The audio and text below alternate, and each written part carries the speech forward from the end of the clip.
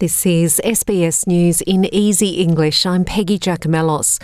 Prime Minister Scott Morrison is rejecting suggestions an interest rate increase could hurt him on voting day. The Reserve Bank is expected to announce an interest rate increase for the first time in 11 years. Mr Morrison says voters understand pressures and will back the party they believe is a better economic manager. Mr Morrison does not think an increase in interest rates will affect his party. Well, I think I've set out the position pretty clearly about what the macroeconomic environment is that is impacting on rates in Australia.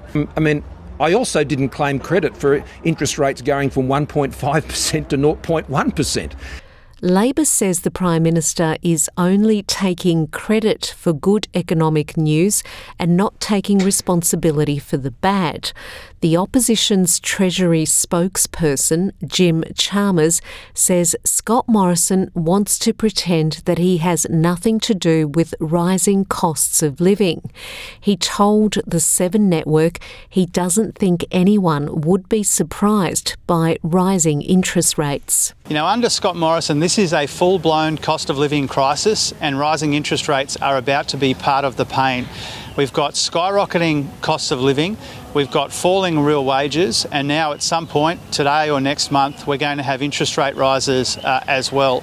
And so whether interest rates are increased today or not, the Prime Minister's economic credibility is in tatters. A Sydney man has been sentenced to a maximum of 12 years and 7 months jail for the murder of Scott Johnson.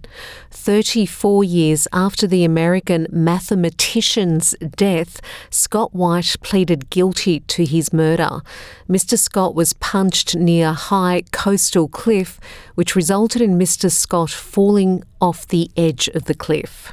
The New South Wales Education Minister wants teachers to cancel tomorrow's strike, promising that next month's budget will address public sector wages. But New South Wales Teachers Federation President Angelo Gavrielatos says the strike will go ahead as teachers seek pay rises of 5 to 7.5%.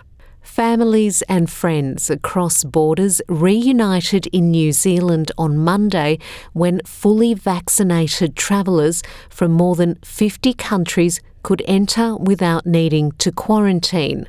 New Zealand reopened to Australian visitors last month, and now tourists can fly from visa waiver countries, including much of Europe, the USA, UK, Japan, Canada, Korea and Singapore. Prime Minister Jacinda Ardern says this step is a sign of the return to normality and it'll help with New Zealand's economic recovery. Auckland Airport will now be open to 88% of pre-COVID markets. In addition, those holding existing visitor visas from any country in the world can also travel here. In tennis, Alex de Minaur is advancing to the second round of the Madrid Open.